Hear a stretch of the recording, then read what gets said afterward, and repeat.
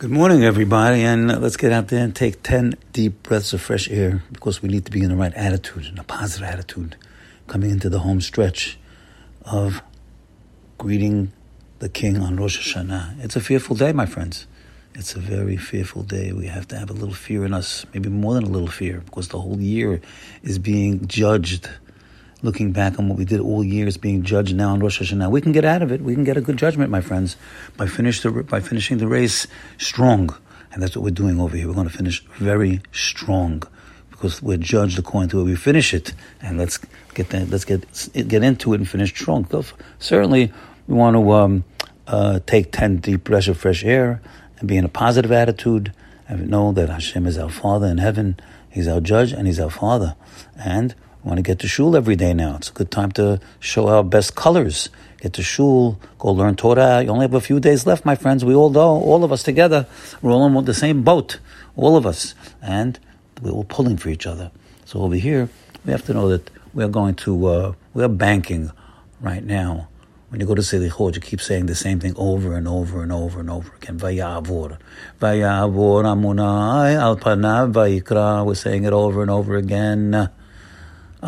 We have to know that we're banking on it, that we're saying, Bedil v'ya'avor, that Hashem is going to forgive us. Bedil means bishbil, because of v'ya'avor. So what is so special about the v'ya'avor? We have to know, let's go to the history. We just have to know that at that time, the Jewish people did the worst sin in the book. They did the Egel. Can you imagine that? They did the Egel. They just got the Torah and they did the Chet Egel. They did the Avodah Zarah. And it needs to be explained, certainly, but that's what happened. And Moshe Rabbeinu, he broke the Luchot.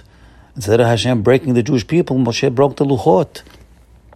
Now, Hashem told Moshe, you know what? I'm going to destroy those people. They're no good. I'm going to destroy them.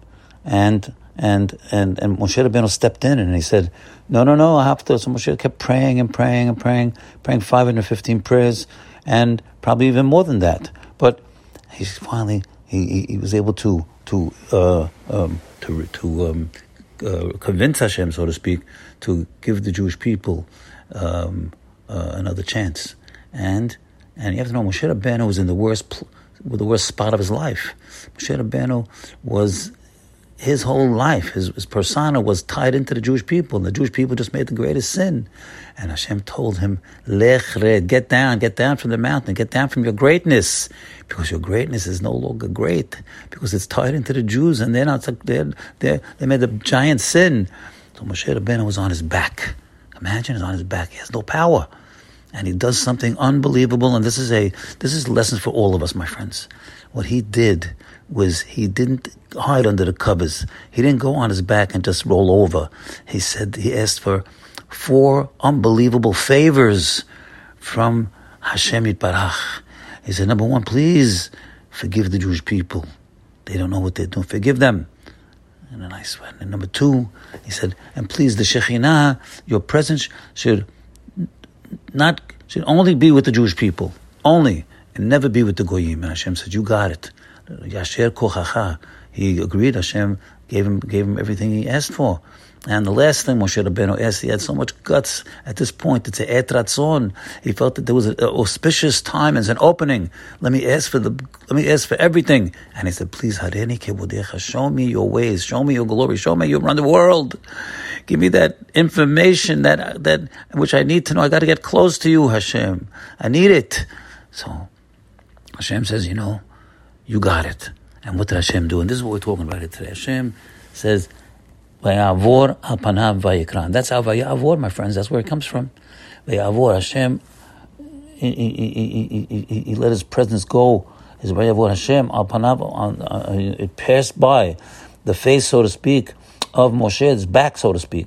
And he had a tremendous revelation. This revelation was second only to the revelation on Har Sinai, my friends. Second only, because Hashem is now revealing who He is. He gave the answer.